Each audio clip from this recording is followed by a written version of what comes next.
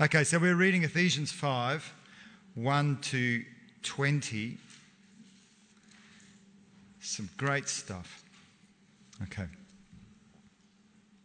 Follow God's example, therefore, as dearly loved children, and walk in the way of love, just as Christ loved us and gave himself up as a fragrant offering and sacrifice to God. But among you, there must be not even a hint of sexual immorality, or of any kind of impurity, or of greed, because these are improper for God's holy people. Nor should there be obscenity, foolish talk, or coarse joking, which are out of place, but rather thanksgiving. For this you can be sure, no immoral, impure, or greedy person, for such a person is an idolater, has any inheritance in the kingdom of Christ and of God. Let no one deceive you with empty words, for because of such things God's wrath comes on those who are disobedient. Therefore, do not be partners with them. For you were once darkness, but now you are light in the Lord. Live as children of the light. For the fruit of the light consists of all goodness, righteousness, and truth. And find out what pleases the Lord. Have nothing to do with fruitless deeds of darkness, but rather expose them. It is shameful even to mention what the disobedient do in secret. But everything exposed by the light becomes visible, and everything that is illuminated becomes a light. This is why it is said, "Wake up, sleeper, rise from the dead, and Christ will shine on you." Be careful then how you live, not as unwise, but as wise, making the most of every opportunity, because the days are evil. Therefore do not be foolish, but understand what the Lord's will is. Do not get drunk on wine, which leads to debauchery. Instead, be filled with the Spirit, speaking to one another in psalms and hymns and songs from the Spirit. Sing and make music from your heart to the Lord. Always give thanks to God the Father for everything in the name of our Lord Jesus Christ. Well, good morning, and my name's Chris, if you don't know me. Good to see you. Some of you will have been expecting to see Paul Harrington here because he was down to speak for 3 weeks, and obviously I'm not Paul, so what's happened? He's this morning at Trinity Mount Barker, so John Warner, who's the locum at Trinity Mount Barker, pleaded with me to allow Paul to go there instead. Why? Because they are a church that's now been without a pastor for a year, and some people are very anxious about this, and they wanted a moment to be able to speak with Paul Harrington about this. So I'm sorry you're stuck with me today, but that's the reason why Paul's not standing here right now.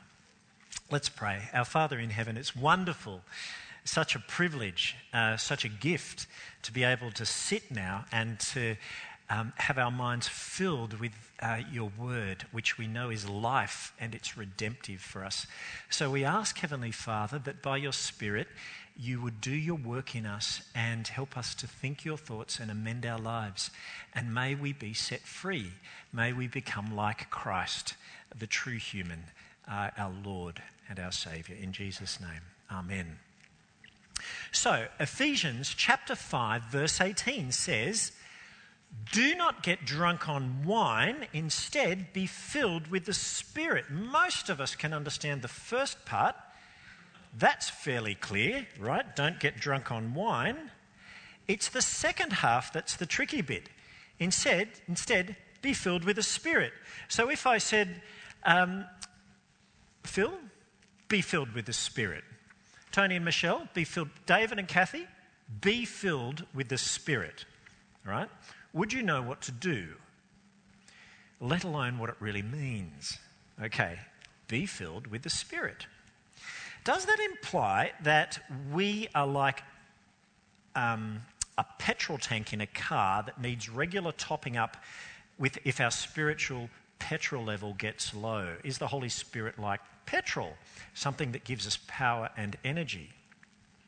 Now, there's a truth there, because in chapter 3, verse 16, Paul prays that God would strengthen us with power through his Spirit in our inner beings. And if you can remember back to that sermon, I said we need to pray for the power and strength of the Spirit. I hope you've been praying this prayer. But it would be wrong for us to reduce the Spirit to some sort of spiritual fuel like petrol, because the Holy Spirit is not an it, he is a person. We know that because at the end of chapter 4, we are told not to grieve the Holy Spirit of God. And when you think about that, you realise the only thing that is able to experience grief is a living being. Impersonal things can't experience grief. A force can't experience a grief, which means that the Holy Spirit of God is not an impersonal force or energy. He is a person. And he is a person in his own right, the third person of God, together with the Father and the Son, God, whom we know and we kind of abbreviate with the word Trinity. One God, three persons. And yet, though he is a separate person to the Father and the Son, he is not completely separated, because he in the Scripture is called the Spirit of Christ or the Spirit of God. If you have the Spirit, you have Christ with you. Through the Spirit, we have fellowship with God. We have access to God. Okay, so there's a crash course on Trinitarian theology. Now, so therefore, Mike and Alex, when I say be filled with the Spirit, does that help? Massively. Okay. All right. So what do we do with this? Be filled with the Spirit. It's a command, right? So we are expected to do something. It's a continual command. It's something we're expected to keep on doing every single day. But it's a passive command, meaning it's not something that we just go out and do ourselves. It's not like stand up, sit down. It's something that we have to be let done to us. We need help. We can't do it ourselves, but we also need to allow this actively to happen to us. And picking up on that idea that we need help, a clearer and better translation, instead of be filled by the Spirit, would be instead of be filled with the Spirit, a better translation is actually be filled by the Spirit, implying that it's actually the Spirit who will do this work in us. It's he who fills us up. Okay, so how do we be filled by the Spirit? So Christians have come up with lots of different possibilities over the years. Is it by being baptised? Is that the moment? Is it being baptised again with a second baptism? Well, those are kind of one-off events, aren't they? And this is something we're continually meant to do. And also in chapter 4, verse 5, it says there's one baptism, right? Okay, so is it by speaking in tongues? Is it by doing that? Is it by opening ourselves up to being able to listen to God's promptings? Is it by immersing ourselves in the singing experience, which is for us a little challenging at the moment? There have been lots of answers presented to this question of how. All of us understand the desire, don't we? Every Christian longs for a more intimate, more personal experience and knowledge of God. That's why Paul prays in chapter 1, God would give us the spirit of wisdom and revelation so that we would know him better, that God would open the eyes of our hearts, that we would be strengthened to know the limitless dimensions of Christ's love. This is a right and appropriate desire for us to have, and something we should pray for. But how? How does it happen? How do we be filled by the Spirit? I mean, we need to know how, don't we? Because when we don't have clarity on that, you can get to a situation where some people in a church can be claimed to be more filled with the Spirit, to be closer to God.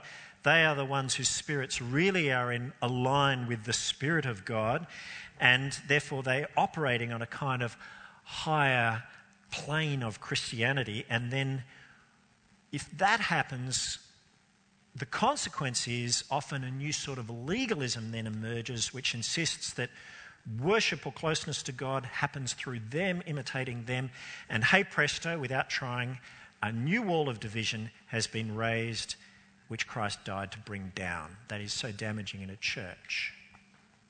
Ephesians has been very clear. Every Christian has God's Spirit. So at the end of chapter 2, verse 22, in Christ we are being built to become a temple in which God dwells by his Spirit. And how do you receive the Spirit in the first place? In chapter 1, verse 13, we receive God's Spirit when we hear the word of truth and we believe the gospel. So when the gospel's explained to you and you place your trust in the Lord Jesus Christ, it's at that moment that you receive the Spirit of God. So every believer has the Spirit, all of him. We don't just have part of him, right? We have all of him. So why do we need to be told to be filled with the Spirit if we have all of him? Well, the answer is, though we have all of him, he may not have all of us. What do I mean? He is the Spirit of the Lord Jesus Christ. And remember, back to chapter 3, the prayer is that Christ would dwell in our hearts through faith.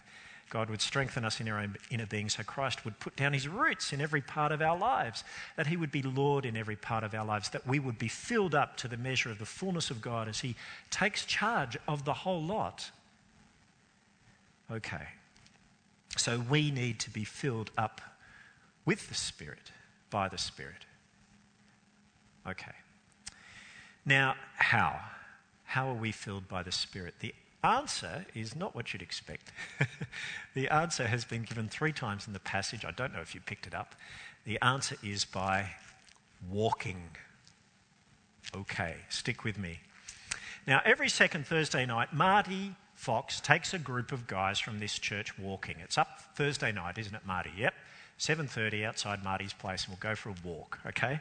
Now, in the dark, right, you can't really see one another.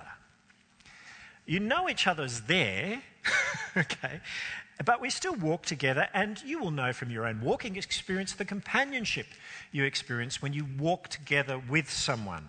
You share the journey together, you talk together, you keep in step with one another, you have fellowship. Okay, it is like this with the Spirit. Galatians 5:22, another of Paul's letters, he tells us to keep in step with the Spirit. A walking metaphor. Here in Ephesians 5, 3 times, we are told to walk with God. These are the major structural divisions in this bit. So chapter 5, verse 1, follow God's example, therefore, as dearly loved children, and walk in the way of love. Now, if you were here last week, you'll remember that Paul Harrington said that sometimes the word that's translated live in the NIV version of the Bible is actually the Greek word walk. I know why the translators did it. The idea is an active word. It really is walk, but it's the idea as you walk through life. As you live, as you actively go through life, do these things. So that's the reason for the translation. But chapter 5, verse 1, walk in the way of love. Chapter 5, verse 8, you were once darkness, but now you are light in the Lord. Walk as children of light. Chapter 5, verse 15, be very careful then how you walk, not as unwise, but as wise. So in this passage, we've got one command, be filled. You've got 3 exhortations to walk. And that is how we're filled, by walking with God. That is, by consciously choosing, as we walk through the day, to walk in awareness of God, to walk in fellowship with God, to walk in alignment with God, in conscious cooperation with his Spirit who is with us. That is, to go through your day not having cross purposes or cross paths to the clear direction of the Spirit, not sinning against God, not violating his clear will for your life, not trying to walk alone, but actively, consciously walking with him. Now, if that's a bit vague, clarity comes by seeing 3 times how we are to walk, and 3 times how we're not to walk. So we have 3 green lights and 3 red lights. Are you ready? So we're told, walk in love, not lust. Walk in light, not darkness. Walk in wisdom, not foolishness. 3 ways to walk, 3 ways not to walk. So let's go through them. First of all, walk in love, not lust. Verses 1 to 8. As you walk through your day, walk in love. Now, that doesn't mean that you need to, feel absolutely in love with every person in the world as you walk through your day. How exhausting would that be? How could you do that? You'd explode. Okay, verse 2 tells us to walk in the way of love. The way that Christ loved us by giving himself up for us as a fragrant offering and sacrifice to God. So he was sacrificial in what he did for us. He saw that sacrifice of himself as an offering to God. That's the way of love. Walk in the way of love, like that. Do that and you'll be filled with the Spirit, or filled by the Spirit, because you are imitating Christ and you're letting him change your life. Okay? Here's what's not being filled with the Spirit: being captive to porn. So when it says in verse 3, but among you there must not be even a hint of sexual immorality, the word is porneia, from which we get the word pornography. It's a catch-all term for all sexual activity outside of marriage. Okay, so what is this? It's voyeurism, which is the scourge of our age. But it's more than voyeurism. It's sexual behaviour, activity, sexual intercourse outside of marriage. There mustn't be even a hint of that among us. Nor, he says, any kind of impurity, nor any kind of greed, because these things are improper for God's holy people. It's interesting that greed is mentioned alongside porn. Greed, that insatiable desire for more and more. When you think about it, it's actually porn of the eyes, isn't it? Porn of the heart. Oh, look at that. I want this for myself. Similarly, there shouldn't be, he says, obscenity in your language, obscene gutter talk, coarse joking. These things are out of place rather than thanksgiving. So Paul tells us what's proper and improper for God's holy people. Walk in the proper way, not the improper way. That's the way of love. Now, if that isn't enough to get us over the line and motivate us, he actually warns us. He says, you can be sure of this: no one who's immoral or impure or greedy, such a person is an idolater, has any inheritance in the kingdom of Christ and of God. And we think, whoa, isn't that a bit extreme, Paul? He says, no, don't let anyone deceive you with empty words saying otherwise, because it's because of such things that God's wrath comes on those who are disobedient. It's very serious. People go to hell for being sexually immoral and impure and greedy. It's deadly serious. So how are you going? You squirming because you feel uncovered? Or are you confused and unsettled because you're wondering, does this mean if someone who's been forgiven by God sins in this way that they could lose what they've got and end up in hell? Well, have a look at verse 7. Who are the people, the sexually immoral, the impure, the greedy, the idolaters? Who are they people? They're unbelievers. He's saying, look, do not be partners with them. So he's speaking to the Christians and saying, don't be partners with them, the sexually immoral, the impure, the greedy. In other words, he's saying it's really important to see, this is not you. Okay, it's not your identity. If you're forgiven by God and belong to him, then who you are, verse 1, is children of God who are dearly loved by the Father. So you've got to know who you are. And God in Christ has forgiven you out of deep compassion for you, and Christ has given himself up for you out of love. And these are the family values, that deep compassion and that self-sacrificial service. So walk in the way of love, not lust, which is so out of place, as is impurity, as is greed. You are not these things, he's saying.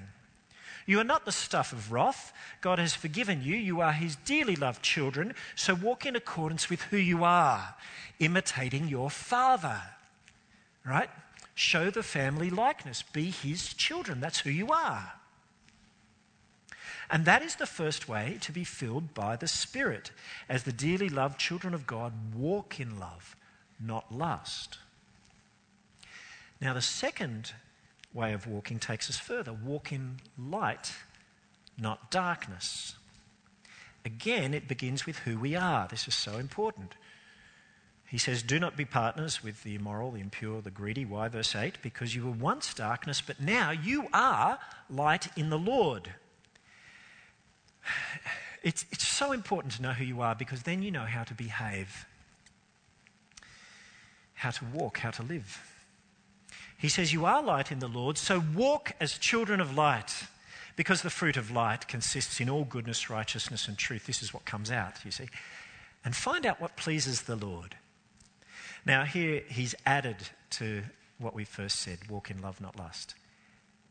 The metaphor now is light, not darkness. What's been added? Well, the thing about being in the light is that everything now is plain to see. 8 days ago, I went to Craig Broman's 60th birthday. Craig works with Engage Work Faith, formerly worked with City Bible Forum, right? So it was his 60th birthday. It was lovely to have Merle, his wife, get up and say, with Craig, what you see is what you get, you know? As he is to the guests, oh, can you have another cup of tea? Look at this. It's amazing. You know, you should see this. Amazing. You know, oh, you know, another Portuguese tart, please. You know, he said he's like that with me. It's not just you, with me. You know, every night she goes to bed and he's snuck in and turned on the electric blanket. She hasn't seen him do that. She thinks maybe it'll be cold. No, it's always there. Can I get you another cup of tea, Merle? You know, he's just, what you see is what you, consistency, right? Public and private life. He's consistent. He's man walking in the light. So in the light, your behaviour is in full view. It's like when the family is together around the kitchen table, talking, eating, doing homework, whatever, versus when everyone is shut away in their bedrooms, or worse still, in their dark cupboards, looking at who knows what on their mobile phones. Okay? We are not children of dark cupboards, we are children of the light. So walk as children of the light, not those of darkness. And he says, find out what pleases the Lord, which makes you think you need to do an internet search or no. The sense of that is confirm for yourselves that what pleases the Lord is really a good path to take. Find out that it's great. So see for yourselves that there is joy in obedience, and then you'll avoid a whole lot of mess and misery that you otherwise might have gone down the path of. Let's think of swearing, right? He mentions obscenity, talk. Before I became a Christian at high school, you might be surprised to realise that I was a foul-mouthed young man. I'm ashamed to say. My swearing was habitual. It's how my friends related to one another, which was actually really demeaning. It was gross. It was rude. It was coarse. And in fact, I remember not liking the person that I'd turned into. So I remember thinking, you know, if I was someone else and I was trying to look and ask, would I want me as a friend? I'd probably say no. I didn't like who I'd turned into. And then I became a Christian. Now, when I became a Christian, some things changed straight away, but some things didn't, and swearing was one of those because it was so deep, right? So it took a year of conscious effort, walking with God, to break that swearing habit and to clean up not just the way I spoke, but the way I thought. Because there's a connection. God changed not just my behaviour, but my thinking. And I began to think more wholesomely of people, right? I saw for myself that what pleased the Lord was a much better way to live. And the wonderful thing about being forgiven by God is that you know that God knows the black spots, right? but God has washed you clean. And we've already been told you are not those who are immoral or impure or rude or greedy. Okay, but now I know some of you are thinking, yeah, but what if I've dabbled? And what if actually I feel trapped? Okay? You're God's dearly loved child, but you've walked down the path of porneia or impurity or greed or filthy talk, and you feel like you can't break free. What then? Well, verse 11 tells us to have nothing to do with the fruitless deeds of darkness, beg your pardon, but rather expose them. That is, if there are some people here struggling with such sins, those sins need to be brought out of darkness into the light to be dealt with. Now, nationally, in churches, the dark, horrific sin of child abuse has been brought into the light and it's been dealt with. Praise God, right? It's not to say it won't ever happen again, but it's part of the public consciousness and part of our consciousness. So we're doing everything we can to guard ourselves against it. Praise God. This is right and wholesome and proper. Okay? And now what needs to happen is the same thing needs to happen with porn. Okay? Now I heard a stat this week that amongst Bible-believing Christians, every month 65% of men will view porn and 15% of women will. Which means that, and I've got no way to verify that stat, I don't know if it's inflated or not, right? But it just means we need to talk about it. It's an issue. Okay, we need not to hide it. It needs to be brought into the light. And I can say, therefore, that it's likely that some people here are trapped in this particular sin. Well, verse 11 says it needs to be exposed. And then it says, verse 12, it's shameful to mention even what the disobedient do in secret. So there's a tension now between verse 11 and 12. Expose the deeds of darkness, but talking about that is shameful. So what's this saying? Is it saying we need to conduct a Spanish Inquisition? You know, rack thumbscrews, not the Spanish Inquisition. Okay. Do we need to haul people out, and force a confession out of them or something? No. Okay, not at all. It is saying that people who are caught in habitual sins of darkness need help to escape.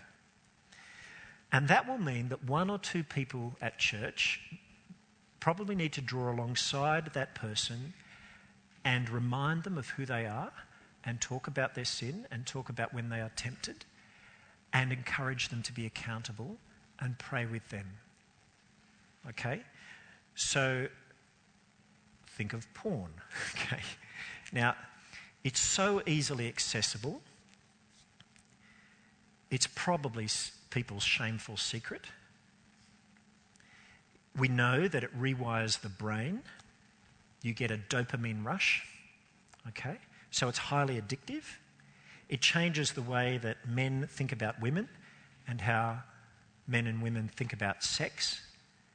It destroys relationships. So secular marriage counsellors will say that their experience in a marriage counselling situation when normally a wife has found out that her husband has been viewing porn, that the damage on her is as extensive as if she had discovered he had been having an adulterous affair.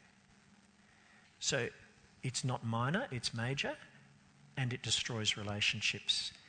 And it causes people to hate themselves. And all the research shows that it can only be dealt with by accountability, a radical change of behaviour, and I would add, and the Spirit of God. I think there is great hope, right? If you're addicted to porn, I want to tell you that who you are is not someone in darkness. You might have dark behaviours, but I want to say that by God's grace, you are not that person. Who you are is a child of light, not darkness. And therefore, I want to do what Paul does and call you to come into the light. Come out of darkness because that is not you. Okay? Verse 13, but everything exposed by light becomes visible and everything that is illuminated becomes a light. So if you are stuck, I do want to say very clearly there is a way out. There is hope. Okay? And It may be that you've tried to break the habit yourself and then have fallen back into it. Okay, but I want to say you can get out of it. But you do need help, right? It needs to be dealt with. So therefore, if that's you, Mark and I would love to get a very discreet text or an email saying, I'd just like to talk. I can guarantee that we will not judge you. We will not slander you. We will not dump on you. We will not say, how could you? We will not gossip about you. Okay, we will draw alongside you and help you. All right? I want you to know that there is light at the end of the tunnel. You can get out. Okay. So, be filled by the Spirit by walking in love as Christ's dearly loved children. Be filled by the Spirit by walking in light as children of light. Okay, but given the strength of sin and how much temptation is around, should we just retreat? Should we just join a monastery or make a monastery or something? Cloistered off from the world. This is in fact what led to monasteries. They saw so much worldliness around them that they thought we should cut ourselves off. Okay? Flee worldliness and temptation. And I'm kind of sympathetic with that desire. Not with the result, but that desire. Jesus never said retreat from the world. He said be in the world, but not of the world. Okay, so how do you do it? Third point. Be filled by the Spirit by walking in wisdom, not foolishness. Verse 15, it says, be very careful how you walk. Not as unwise, but as wise. Verse 17, not being foolish, but understanding what the Lord's will is. Wisdom here is understanding the Lord's will, which you get by immersing yourself in God's word. Last month, I had a friend who on Facebook sent out a call saying, who out there would like to read through the Bible in 3 months? And I said, absolutely I would. Now, what that has meant, so I'm a month in, right? So I'm up to Job. Yesterday I had 18 chapters of Job, fairly heavy meat, right? So I'm not getting much time for other reading at the moment. It's just that. But I have to say, sitting in the Word of God to that extent, sort of crash course, it does help me think God's thoughts. I'm not saying I'm there yet, but it's helpful, all right? Immersing yourself in God's Word is doing that. But of course, knowledge alone isn't wisdom. We skipped over verse 16. Verse 16 tells us how to be wise. Be very careful how you walk, not as unwise, but as wise. How? Making the most of every opportunity, literally redeeming the time, buying it back. Why? Because the days are evil. The days are evil. This is talking about the age in which we live, between Christ's first and second coming. The days are evil. They're not neutral. And our world is not neutral, spiritually neutral. In chapter 2, verse 2, we're told that all unbelievers are ruled by the God of this world, the Spirit who is now at work in those who are disobedient, Satan. So the spiritual condition of our world today, of our times, is not good, it's not neutral, it's evil.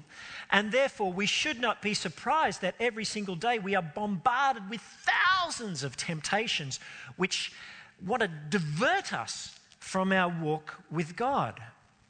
No surprise there. And that's the world we live in. And living in it and not being ensnared by sin requires walking with wisdom, not foolishness, which means being filled with the Spirit. Well, how do you get filled with the Spirit, by the Spirit? Well, first of all, you need to know who you are, don't you? God's dearly loved children, children not of darkness, but of light. That's who you are. And then you've got to every day say, today is a great day to walk in conscious cooperation with the Spirit of God who is in me and walking alongside of me. I'm not going to ignore him. I'm not going to go counter purposes, cross purposes. I'm not going to go backwards. I'm going to walk with him, and you consciously do it. You walk in the way of love, not lust. You walk in the light, not darkness. You walk with wisdom as to the spiritual condition of the world and the spiritual condition of you. Next week, we'll see what the characteristic results of being filled with the Spirit are. First up is speaking to one another in psalms and hymns and songs from the Spirit, the end of our passage. Singing and making music in your hearts to the Lord, always giving thanks to the Father for everything. Instead of coarse, joking, obscenity, foolish talk, so much wholesome stuff can come out, can't it? Not just for ourselves, but for other people. But for now, we redeem the time. Each day we get up and we think, today could be a day for giving into temptation, but I'm not going to let Satan get the upper hand. I'm going to redeem the time. I'm going to walk in the light. And with the help of God's Spirit who is in me every step of the way, I'm going to make today a day where I show out Christ's character and I live Christ's actions. That's going to be me today. Okay. So if you find yourself alone with your screen, are you going to view something that causes grief to the Holy Spirit? No, of course you're not. You're going to say, no, I'm going to cooperate with him in what I view or in what I talk. Okay, will I choose to be obscene? No, of course I won't. I'll be pure in my speech. I'll redeem the time. Okay, illustration. I told you speech was the thing that I had to work on when I became a Christian. When I was at uni, I remember in the Christmas holidays, we went walking in the Blue Mountains kind of version of the Hyson Trail. That's the 8-foot track, goes through the extensive national park. And we were some hours into the bushwalk and we came down to a semi-dry riverbed. We had to take off our shoes and we were jumping from boulder to boulder. And with immense energy, my big toe collided with a granite boulder, and I was with everyone. And then, what came out of my mouth was pretty just raw. And what came out of my mouth was something like this. Something like that. But my friend, whom I had been working on trying to share my faith for a long time, and he was studying philosophy. He was very smart. He was smarter than me. And, he'd write these papers that I just try and struggle to understand and sort of could. But, he was sort of interested in God. But, Anyway, at that point he said, that's the moment when I would have expected something different to come out of your mouth. So it must be real. Okay? You redeem the time by walking, not in foolishness, but with wisdom. The people watch, they know what you do, and they watch. By your behaviour, by your speaking, you can redeem the time. Okay. So be very careful how you walk, not as unwise, but as wise, making the most of every opportunity. So, David and Kathy, Mike and Alex, Paul, Gemma, Paul and Anne, Sev, Leah, Holly, Tim, Alicia, Abby, Warren, Joseph, Tom, Cam, Bev, Mark, Narelle, Rachel, Joel, Phil and Julie, Carolyn, Steve, Natalie, Cher, Mike, Carol, Angie. Be filled with the Spirit. Walking knowing who we are, children loved by God, children of the light, not of darkness. Walking in the way of love, not lust. Walking in light, not darkness. Walking in wisdom, not foolishness. Walking in conscious cooperation and companionship with the Spirit of God. This is to be filled by the Spirit of Christ. Amen.